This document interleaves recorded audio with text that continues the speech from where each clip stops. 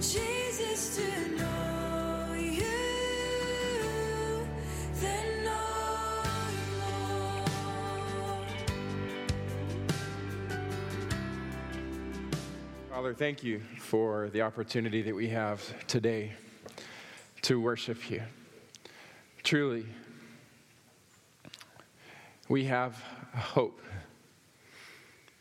Hope that is not built on ourselves, what we have done, or what we will ever do, but hope that is built on you, God. Hope that is built on your character, on your work, on your promise. Hope that is built upon your love and what you have done for us by your grace. Hope, Lord, that resounds to your glory. Hope that we receive by nothing else other than putting our faith in you, God, and in your Son, Jesus, who lived, died, and rose again for our salvation.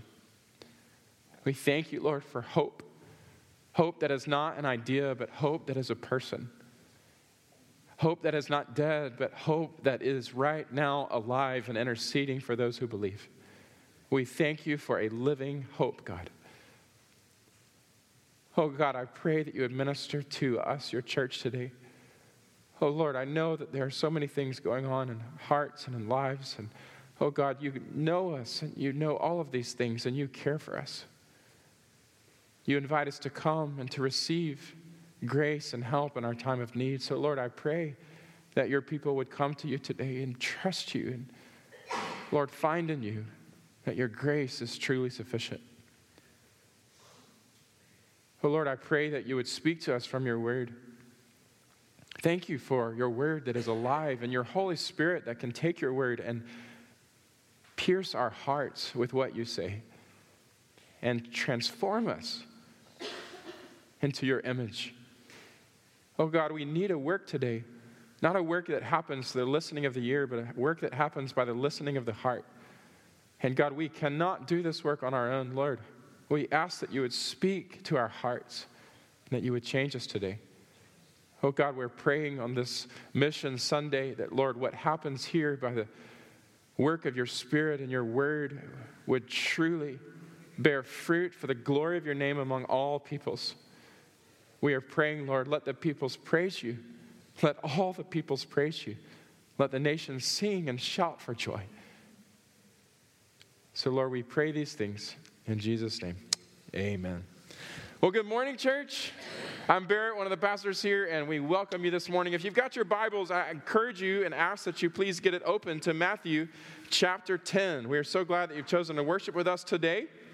And we are in the middle of a series walking through the Gospel of Matthew and walking through our series called Jesus Messiah.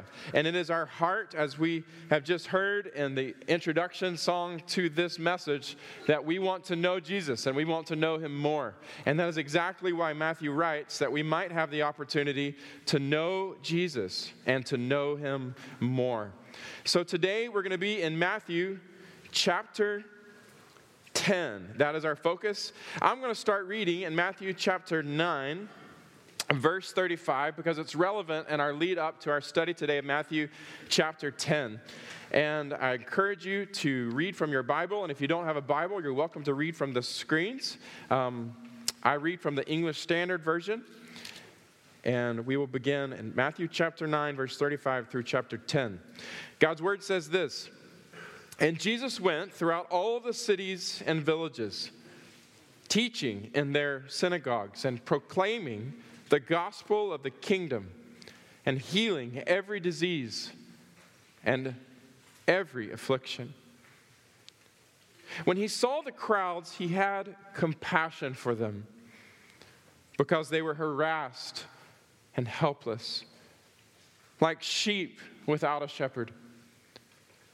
And then he said to his disciples, 'The harvest is plentiful, but the laborers are few.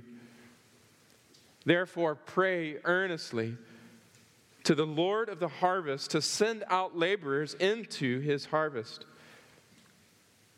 And he called to him his 12 disciples and gave them authority over unclean spirits to cast them out and to heal every disease and every affliction. The names of the 12 apostles are these. First, Simon, who is called Peter, and Andrew his brother, James the son of Zebedee and John his brother, Philip and Bartholomew, Thomas and Matthew the tax collector, James the son of Alphaeus and Thaddeus, Simon the Canaan, and Judas Iscariot, who betrayed him. Of these 12, Jesus sent out, instructing them, "Go nowhere among the Gentiles and enter no town of the Samaritans, but go rather to the lost sheep of the house of Israel. And proclaim as you go, saying, the kingdom of heaven is at hand. Heal the sick, raise the dead, cleanse lepers, cast out demons. You receive without paying and give without pay. Acquire no gold, nor silver, nor copper for your belts, no bag for your journey, nor tunics, nor sandals, nor staff, for the laborer deserves his food. In whatever town and village you enter, find out who is worthy in it, and stay there until you depart. And as you enter the house, greet it. And if the house is worthy, let your peace come upon it. But if it is not worthy, let your peace return to you. And if anyone will not receive you or listen to your words, shake off the dust from your feet when you leave that house or town. And truly I say to you, it will be more bearable on the day of judgment for the land of Sodom and Gomorrah than for that town. Behold, I am sending you out as sheep in the midst of wolves. So be wise as serpents and innocent as doves. Beware of men, for they will deliver you over to the courts, and they will flog you in their synagogues. And you will be dragged before governors and kings for my sake, to bear witness before them and the Gentiles. When they deliver you over, do not be anxious how you are to speak or what you are to say. For what you are to say will be given to you in that hour. For it is not you who speak, but the Spirit of your Father speaking through you. Brother will deliver brother over to death, and the father his child, and children will rise against parents and have them put to death. And you will be hated by all for my name's sake, but the one who endures to the end will be saved. When they persecute you in one town, flee to the next. For truly I say to you, you will not have gone through all the towns of Israel before the Son of Man comes. A disciple is not above his teacher, nor a servant above his master. It is enough for the disciple to be like his master, and the servant like his master. If they have called the master of the house of Beelzebub, how much more will they malign those of his household? So have no fear of them. For nothing is covered that will not be revealed, or hidden that will not be known. What I tell you in the dark, say in the light. And what you hear whispered, proclaim it on the housetops. And do not fear those who kill the body, but cannot kill the soul. Rather, fear him who can destroy both soul and body in hell. Are not 2 sparrows sold for a penny? And not one of them will fall to the ground apart from your Father. But even the hairs of your head are all numbered. Fear not, therefore, for you are of more value than many sparrows. So everyone who acknowledges my name, who acknowledges me before men, I will also acknowledge before my Father who is in heaven. But whoever denies me before men, I will also deny before my Father who is in heaven. Do not think that I have come to bring peace to the earth. I have not come to bring peace, but a sword. For I have come to set a man against his father, and a daughter against her mother, and a daughter-in-law against her mother-in-law. And a person's enemies will be those of his own household. Whoever loves his father or mother more than me is not worthy of me. And whoever loves his son or daughter more than me is not worthy of me. And whoever does not take his cross and follow me is not worthy of me. Whoever finds his life will lose it. And whoever loses his life for my sake will find it. Whoever receives you receives me, and whoever receives me receives him who sent me. The one who receives a prophet because he's a prophet will receive a prophet's reward. And the one who receives a righteous person because he's a righteous person will receive a righteous person's reward. And whoever gives one of these little ones, even a cup of cold water because he is a disciple, truly I say to you, he will by no means lose his reward. This is God's word. This morning, we are studying Matthew chapter 10. And if you got something to write with, and I encourage you to do, please take notes this morning. We've got a lot of ground to cover. And I encourage you to be one who doesn't just hear the word, but really engages with it, studies it, writes it down, seeks to apply it, and then seeks to give it to someone else. This morning, our theme is this: missional living, proclaiming the Messiah. I am so grateful by God's grace and our planning that today, this culmination day of what has been an amazing weekend for us as a church, our Go Global Missions Week. Today is our Global Missions Emphasis Sunday, and I am so grateful that here we are in the middle of our study of Matthew. We don't have to go to somewhere else to talk about this missional mandate that God has given us. We are right here in the journey of Matthew where we've been studying. One of the core marks of our church is to have a missional mindset. And when we talk about global missions, namely what we are talking about, it is distinct from what we do locally. Paul tells Timothy, for instance, do your work, fulfill the work of an evangelist. There is a work that is needed here in our local community to continue to spread the gospel and see the church grow and more churches started amidst our own people. But there is another calling that God gives to us, his church. And that calling is distinct. It is a missional calling.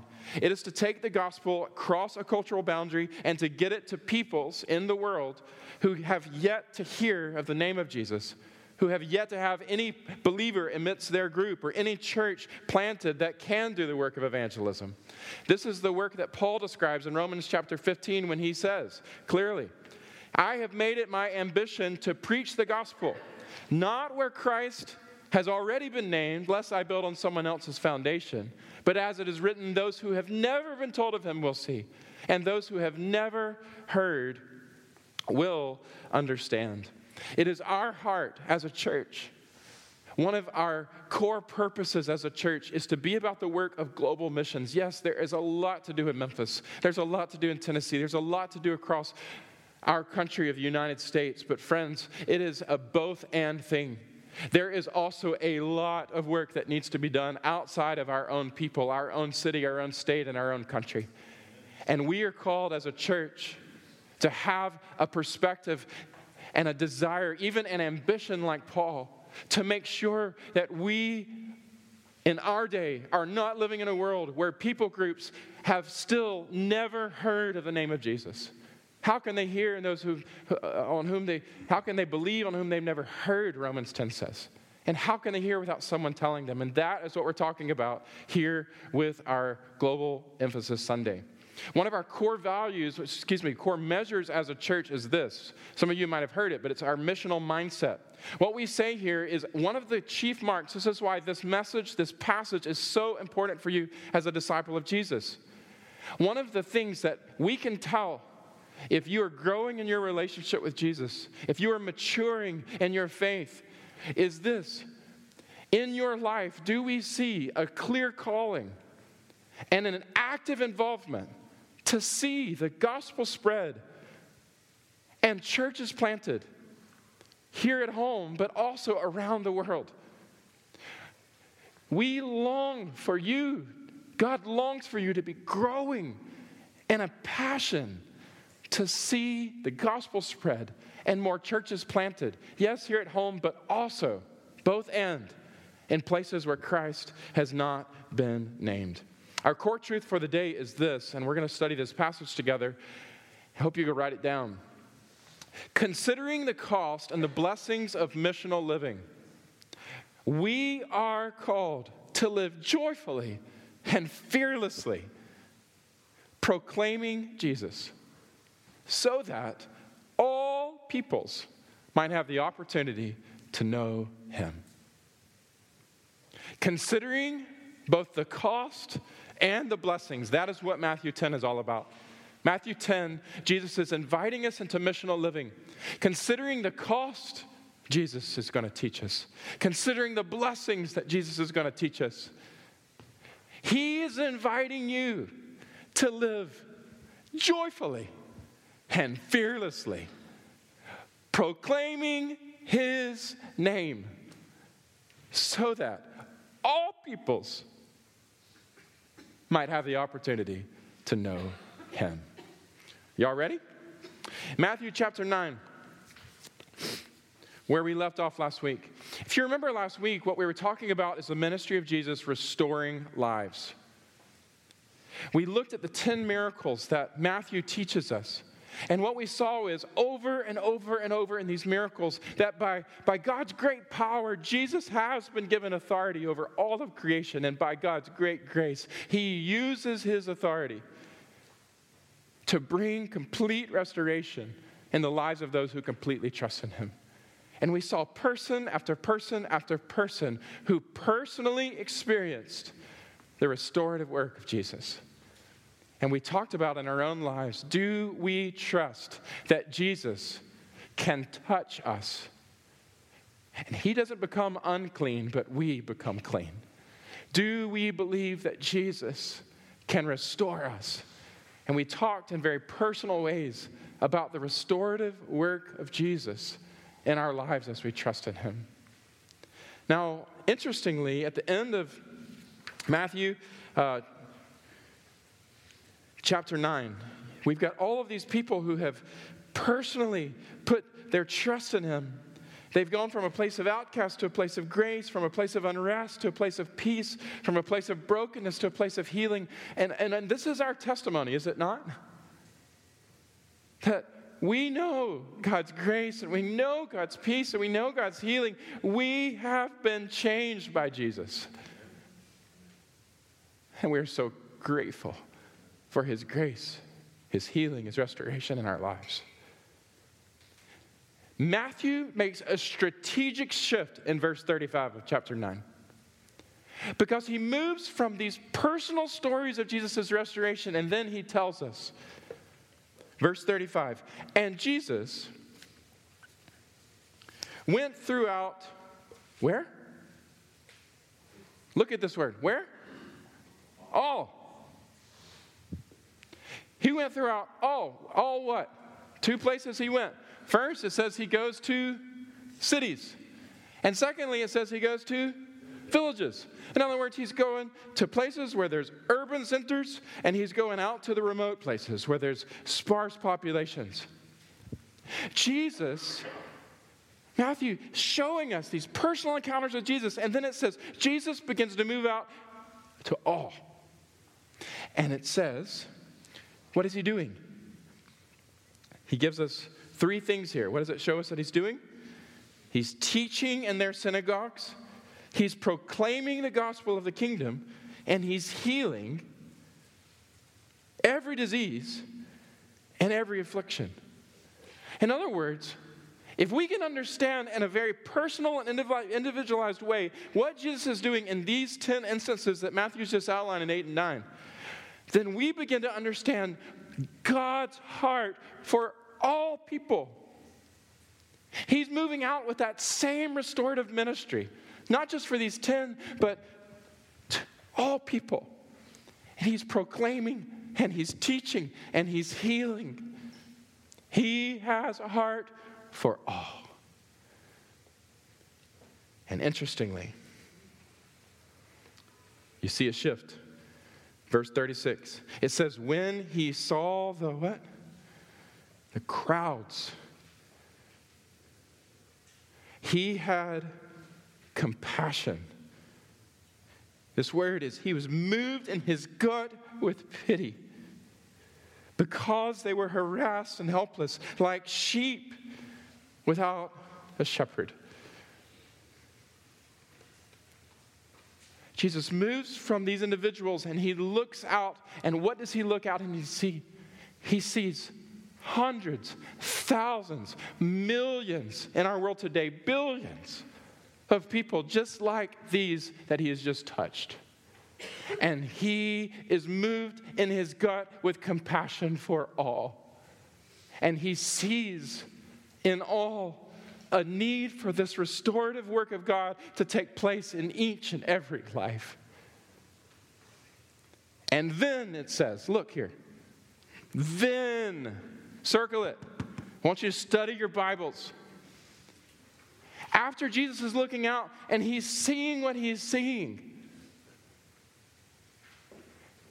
then he turns to his disciples. He turns to us. And he says, oh, the harvest is plentiful. Oh, what God can do. The harvest is plentiful. But the laborers, they are few. Pray. Pray. Therefore, why do we pray? Because the harvest is plentiful. And because more needed. Therefore, this is why we pray. We pray, oh God, would you send more laborers into the harvest that your restorative work might take effect in all people. Do you see? Questions. Do you see God's heart? Do you see God's heart? Do you see the need? Do you see the potential? Lift up your eyes. Do you see it? You've experienced it yourself. But what he's asking you, lift up your eyes. Look around the city. Look around this state. Look around this country and lift your eyes to the nations. Do you see God sees all of them from the cities to the village, and he has compassion. He longs to restore people back to himself. What a great God we have. What a gracious God we have. What a glorious God we have. He longs for people to be restored. Do you see? And do you see the need? Do you see the potential? The harvest is plentiful. Do you see what could happen as people meet Jesus? You just saw it in these 10 miracles. Can you imagine as more and more people reach out and they call upon his name and they reach out and touch him and he touches them and they're healed. They're restored. Do you see the potential of what God can do? Do you long for others to be restored? This is the question. Now, he transitions from here to chapter 10. We put these chapter numbers in there. Jesus didn't write these chapter numbers, nor did Matthew. So don't let them get you all confused, okay? Read it like a book. It's intentional. It's not like 10 is separated from 9. As soon as he says, I want you to pray for more laborers to go into the harvest, do you know what he does? What's it say in verse 1?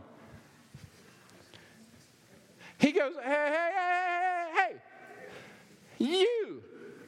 That was the Message version, I'm sorry. ESV. And he called to him his 12 disciples. And he called to him his 12 disciples. What is he doing here? So often when we read the verse, okay, Lord, we're going to pray for more laborers to go into the harvest. And we pray for more people out there. And Jesus looks at us in here and goes, how about you? As you're praying, do you know that I'm calling? And he looks up at his disciples, and just after he said to pray, and he calls them. He calls to him his 12 disciples, and then what does he do to them? What does he do? After he calls them, what does he do? gives them authority. Authority to do what? Extend his restorative work into the world. Their authority is it's an extension of what we've just seen Jesus doing. They're going out not to be about themselves, they're going out to be about Jesus and to cast out demons and to heal, to bring his restorative work, to proclaim the kingdom, he says in chapter 10. See God's heart, see the need, see the potential, long for others to know Jesus. Pray for more laborers. And Jesus looks at you and goes, how about you? And the question we got to add to our question list, all right, here it is. Do you recognize your role? Do you recognize your role to play in this incredible work of Jesus in our world? You see, Matthew chapter 8 and Matthew chapter 9, you can understand kind of as this.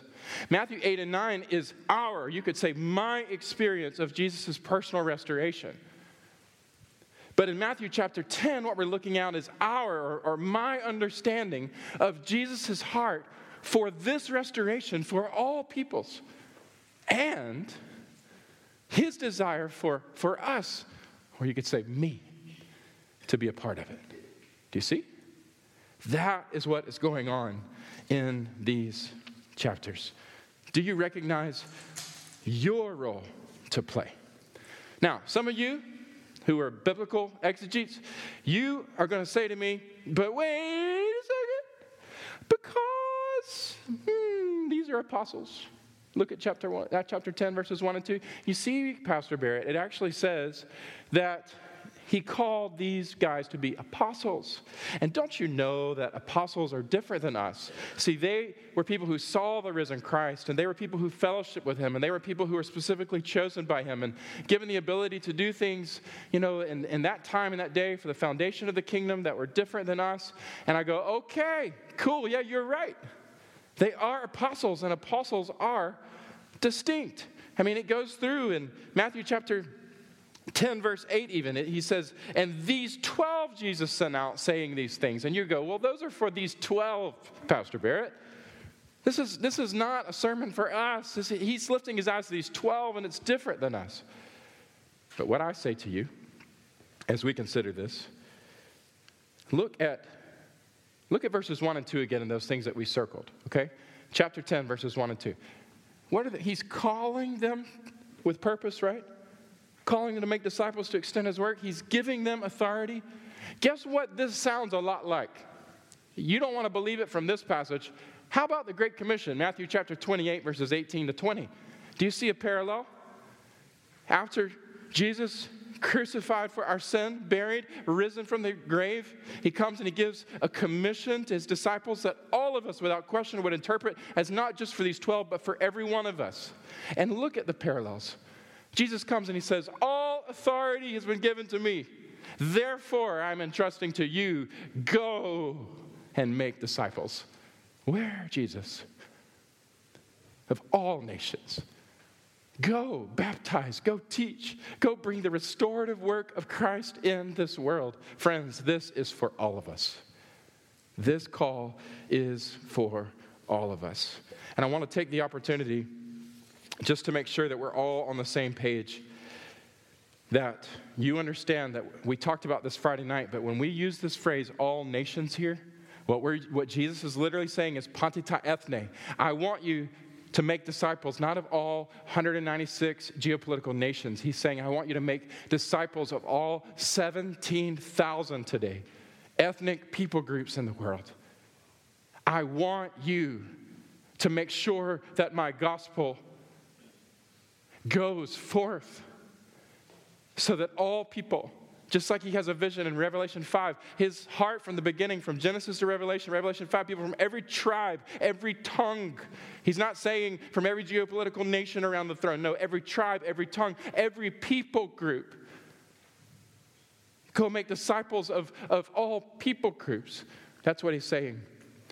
So in other words, what he's describing here He's saying, I want you to make disciples, yes, of our people group, your people group, but I also want you to make disciples of other people groups. This is for all of us everywhere.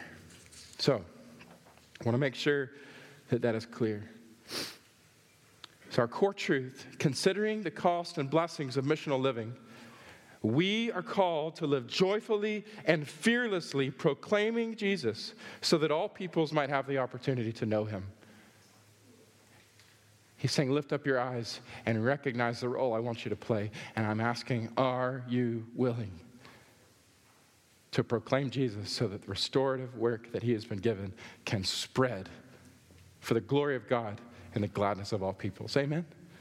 Now, the rest of this chapter is he's giving the disciples challenges and blessings. Jesus knows that as we step out, and I believe that there are some people here in our church who God will call in a distinct way to step out with their vocation, with their life, and move them to another culture for the opportunity of an unreached group to have the opportunity to know Jesus. I also believe all of us, whether we are called like that or not, have been given this commission to step out and to live joyfully and fearlessly for the sake of his name. Now, what he knows is, this is hard. There are some challenges we're going to face. Even just what we talked about Friday night, if you were here. You remember some of the most unreached people groups in the world. In fact, 95% of them, where do they live? In this area called the 1040 window. This is an area from North Africa stretching all the way to East or South Asia. 10 degrees, 40-degree latitude. The bulk of them live in here. Now, when you look at this map and you look at how that's drawn and you think about what we're calling people to do, to go and live their life amidst these peoples, most of them are unreached in this area. What do you think will happen as people move into some of these areas for the sake of Jesus? See, Jesus knows as he's giving us his word in Matthew 10 that what the disciples and what we are stepping into in obedience to proclaim his name will come at a cost. The health, wealth, and prosperity gospel is a false gospel, friends. Jesus does not guarantee that by following him and making much of him that you're going to be safe, happy, comfortable in this life. But he does promise that you will be with him forever. And that's enough. Some of us, I believe, quench the Holy Spirit's calling in our lives in moments. We quench the Holy Spirit's leadership in our lives, maybe in big decisions. Some of us even wrestling with the call to go overseas because one of the main reasons that we're not sending more missionaries is because people consider the cost too high. And Jesus says, I want you to count the cost. Anybody who doesn't take up their own cross and follow me is not worthy of being my disciple. Don't you know what I've done for you? Come and live for me. He's saying, count the cost. Now, he goes through several costs of missional living. I'm just going to state these simply because I really don't have to expound on them because Jesus does it himself. First, he says, first cost of missional living is this, being arrested by authorities. Verses 16 to 18. He says, behold, I am sending you out as sheep in the midst of wolves. So be wise as serpents and innocent as doves. Beware of men, because what will they do? They are going to deliver you over to courts, and they're going to flog you in the synagogues. And you will be dragged before governors and kings for my sake, to bear witness before them and the Gentiles. There's a cost, and the first cost is, it is likely for some of you, just like with our brother and a team just a few weeks ago that was there working with him in his region of the world, and they were held up by authorities. Some of us will go in just a few weeks to an area that is completely unreached. They haven't had church planner training. They have been begging for it, but one of the reasons we've been so hesitant to go is because we know that the risk is great. We don't know what will happen. But Jesus says it is likely that as we, as the people of God, move into this missional life of proclaiming Jesus, some of us will get held up by government authorities. Secondly, we will experience family betrayal. In verse 21, Jesus says, brother will deliver brother over to death, and the father his child, and children will rise against parents and have them put to death. This is almost, we cannot even fathom this. That fathers and children, mothers and their children could be so opposed to the gospel that literally they would try to kill one another rather than believing. If you don't believe this is happening in the world today, I'm telling you, I could tell you personal stories. Come talk to me after. Just this year, one of those who came to Christ was baptized from one such country. As they went back to that country, they literally were persecuted, hunted down. A death warrant was put on their head simply because, and this is by their family, simply because they desired to testify to Jesus.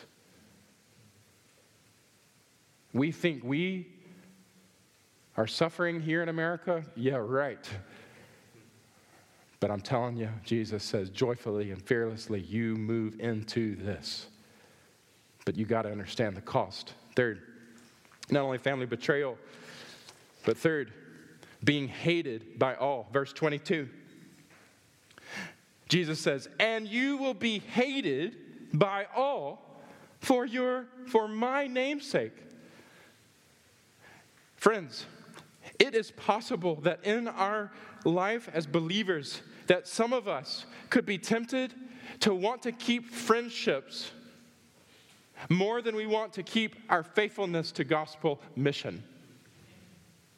And when we get to a point where we are not willing to let go of friendships for the sake of the name of Jesus, we are in a scary point. Jesus says, you ought to value me even above any cost of relationship. Be careful not to value your own reputation above Jesus. There's a cost. Number 4, being persecuted. Jesus says, when they persecute you,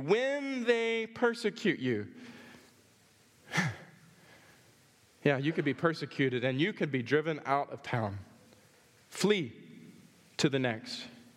You want to believe or not believe this is happening? One of our dear sisters, one of the missionaries, members of our church, OBGYN, who was called out of this church to go take the gospel to the nations just this summer, was kicked out of her unreached people group because the government said, nope, we don't want Christian missionaries here.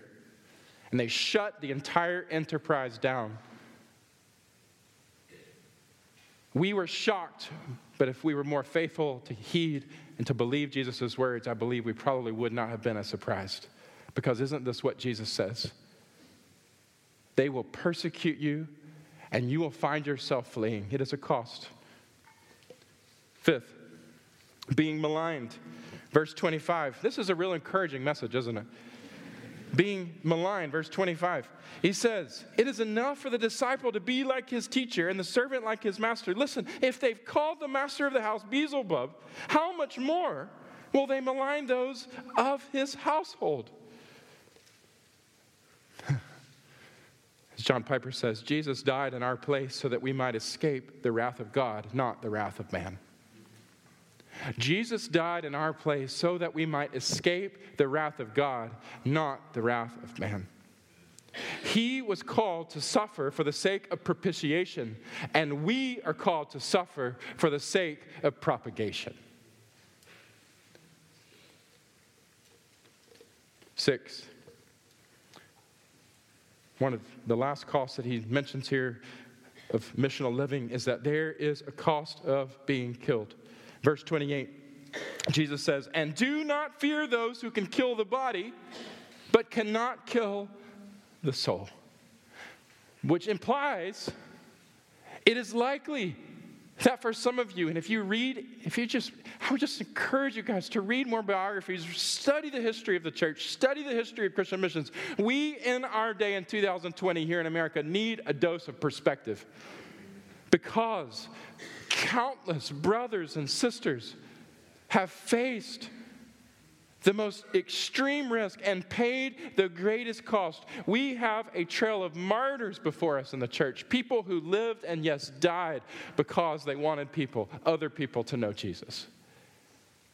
And Jesus says, for some of us, we got to remember not to elevate safety in our missional living to the point that literally we begin to think that there's some mistake if missionaries are killed. That is not a mistake. That is a God-glorifying death. Some people who are killed for Jesus, our dear sister, Kristen, we had a talk through before she went, and even in the midst of the most severe persecution in the last year, we were talking about, every time we were calling and talking, I was saying to her, because we know what happens in that place where she was. There are stories in recent history of people they rush in with guns and they just shoot them all up. And we are talking, every time we talk, do you know what could happen? And are you resting in God? And she would say, I know, and I'm ready. And if I die, just like Paul said, whether I live or whether I die, I want my life to count for Jesus. It's one of the cost of being killed. So, we have the cost, but now, friends, as we think about the cost here, I'm just asking, I really believe some of us are not, as Jesus is saying, pray to the Lord of the harvest, and he looks up at you. He says, the harvest is plentiful, the laborers are few, and he looks up at you and he's calling you. I believe that some of us are at times questioning his call, at times quenching God's leadership in our lives, at times not walking joyfully and fearlessly into this life of missional living because we look at the cost and we go, well, Jesus wouldn't want me to do that. You're wrong. You're wrong. There is a cost. And he says, if you want to follow me, take up your cross. In other words, be willing to put all of your selfish desires away and live your life with a passion for the glory of my name, no matter the cost. You see? But friends, there's not just cost. He named 6 costs, but guess what? There's 10 blessings. You ready? Let me show you the blessings. Because in this passage, over and over and over, he's not just helping us to understand the cost, but he's also helping us to see the blessings. Number 1, friends, as you step out on missional living, there is a blessing, number 1, of being sent by Christ. Verse 16, he says, behold, I am sending you out as sheep in the midst of wolves, so be wise as serpents and as innocent as doves. Friends, is there anything more joyful? Is there anything more satisfying than the blessing of being saved and then commissioned by the living Savior of the world?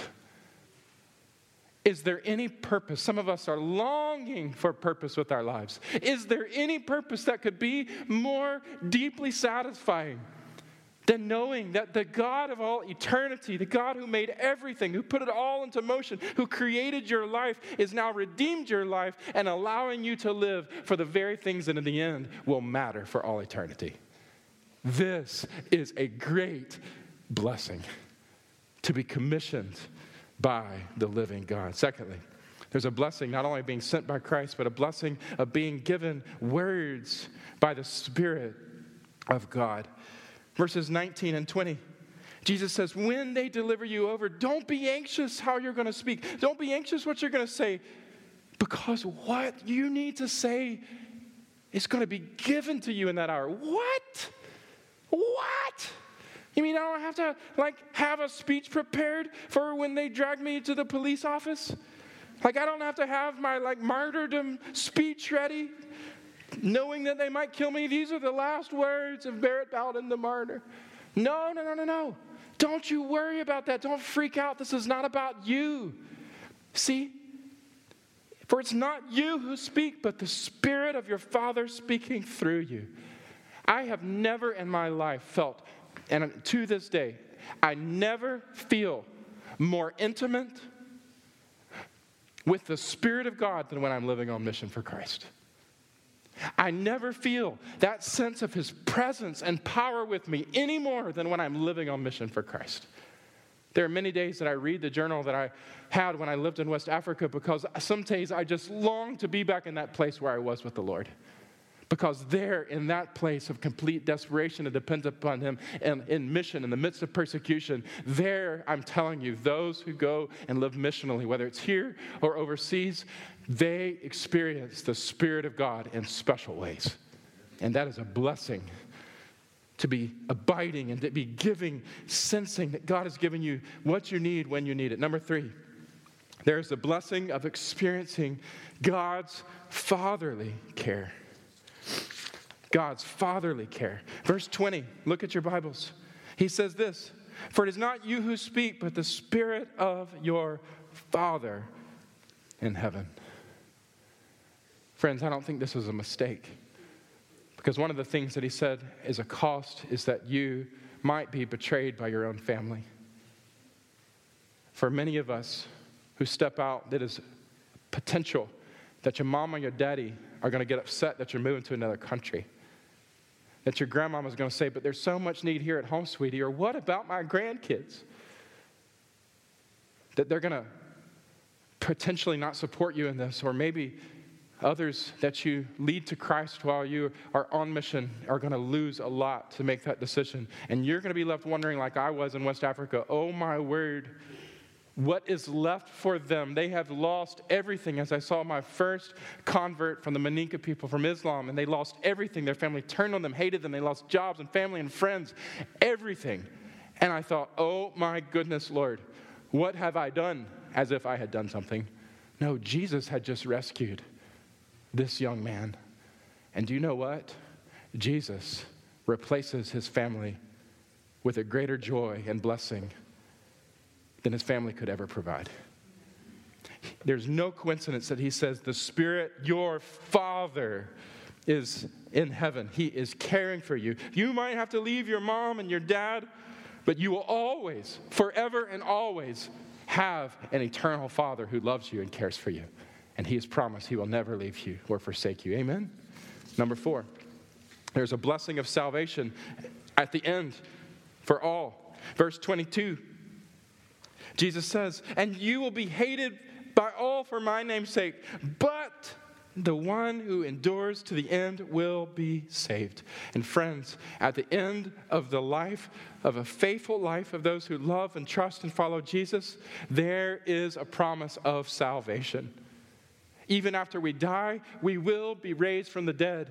And all of us who trust Jesus will hear his voice saying, "Behold, I am making all things new. There is no more sorrow, no more pain, no more death, no more sin." We will be in the very presence of Christ, and we will get to hear his words from his mouth as he looks upon our face. Well done.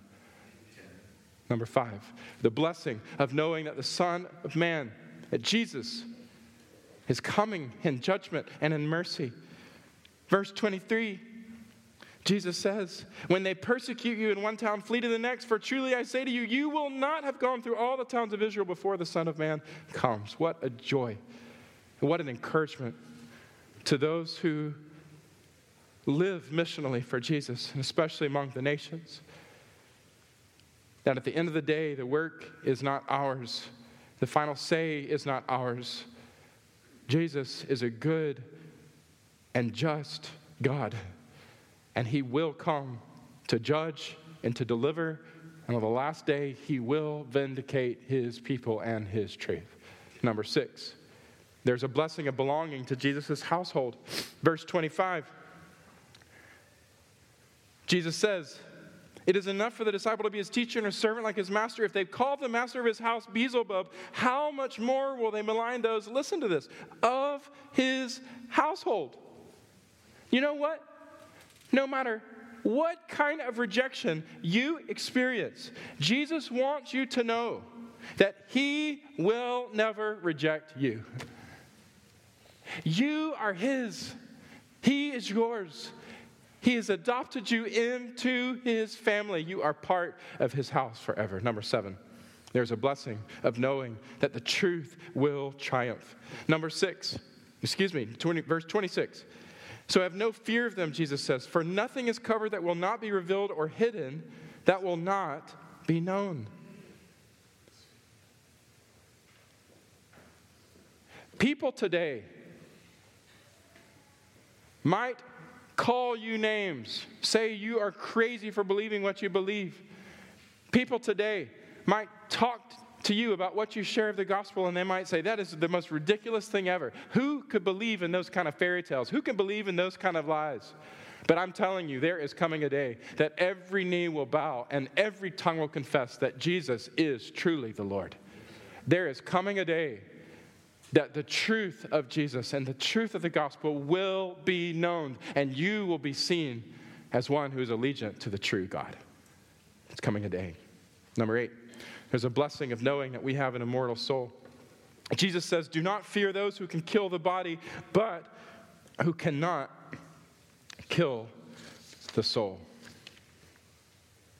That's verse 28. Do not fear those who can kill the body. Don't you worry. Why? Because God has made you alive. And for those who believe in him, they have been given eternal life. And friends, once he gives you life, your life will never die because it's his life in you, and he has been raised from the dead. You will live forever.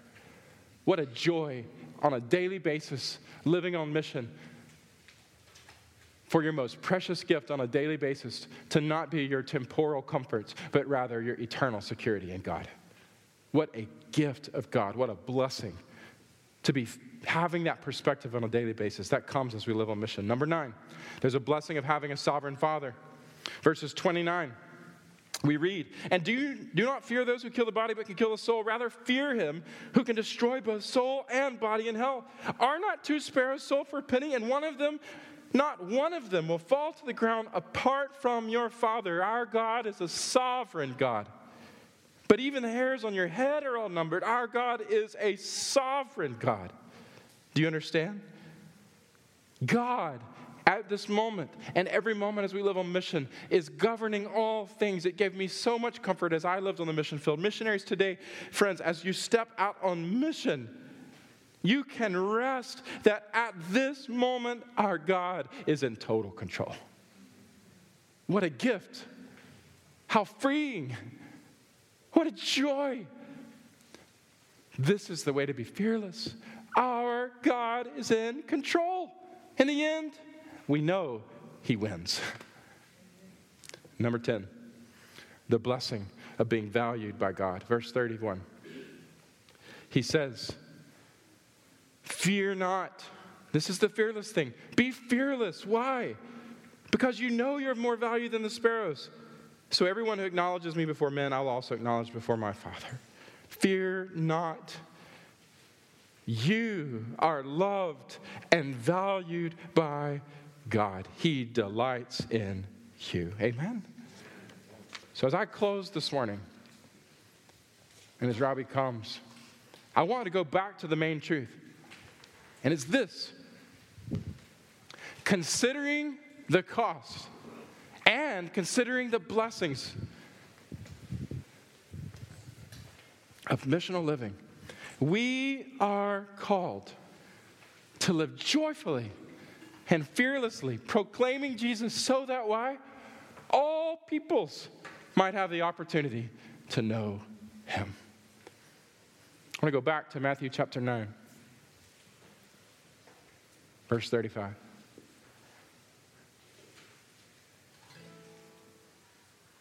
Jesus went throughout all of the cities and the villages. Jesus has a heart for all, to proclaim and to teach and to heal. And he lifts up his eyes and he looks out. And he sees the crowds. And I think he's wondering about you and me. Do we have a perspective to lift our eyes and to recognize, oh my word, this restorative work that Jesus has done in me, I'm looking out and I'm seeing so many people that need to experience him in this way. And I long for that. Jesus longs for that, and I do too. I hope you do. Do we long for more to know, for more to experience him? And he looks upon the crowds and he has compassion because he sees sheep that are without a shepherd. In our world today, as he looks out, he sees 17,000 people groups, and like we've discussed this weekend, he knows that today, 7,000 of those 17,000, 41% of them still have no access to the good news of Jesus. They're unreached. No believers, no churches. Another 3,000 are unengaged. 3,000 out of the 7,000, unengaged, unreached. 17% of the people groups in the world, 2020, right now. Not only do they have such a small Christian presence, there's no one even engaging them. No one has made it to their city or their village. And Jesus is saying, do you look up at the crowds of people? And do you see what I see? Do you long for more people to experience him? Do you see the potential? The harvest is plentiful. But do you see the need? The laborers are few. And do you recognize the connection between chapter 9 and 10? As Jesus, after he says, pray for more laborers, he looks at you and he says, how about you? Will you come? Will you come and follow my call upon your life to live in such a way that you are part of what I'm doing in this world? You have the opportunity to bring restoration, to bring the good news of Jesus. Oh yeah, count the cost. Here's what it's going to cost you. But oh friend, here's what it's going to gain you. Come and follow me. Don't live for yourselves. Live for the glory of my name. Learn to live with joy and without fear for the opportunity for all peoples to know me. Oh God, I pray right now for our church. I'm praying, Lord, that you would call people forth. Oh Lord, may we understand what it looks like to be your disciples is to be living missionally for the sake of your name, Lord. Oh Lord, would you call us, whether it's greater intentionality here at home or whether it's giving of ourselves in a new way, in a new direction, in a new place for new people. Oh Lord, would you call us forth? Would you grow us that we might have a true love and desire to live for your name? Thank you, Jesus, for your love and for your grace. Thank you for your restorative work in me. And I pray, Lord, that it would not stop with me, but Lord, it would extend through me. Oh God, would I experience greater joy in you as I step out to make much of you here among the nations. Church, we have a time now to respond. This is your time just to be with the Lord. If you need to come to the altar and pray, if you need to come talk to me or one of our prayer counselors will be up front, whether it's a decision for Christ, response to a call of God on your life, whatever it is, this is your time just to yield your heart to the Lord with the words of this song. I'll say yes.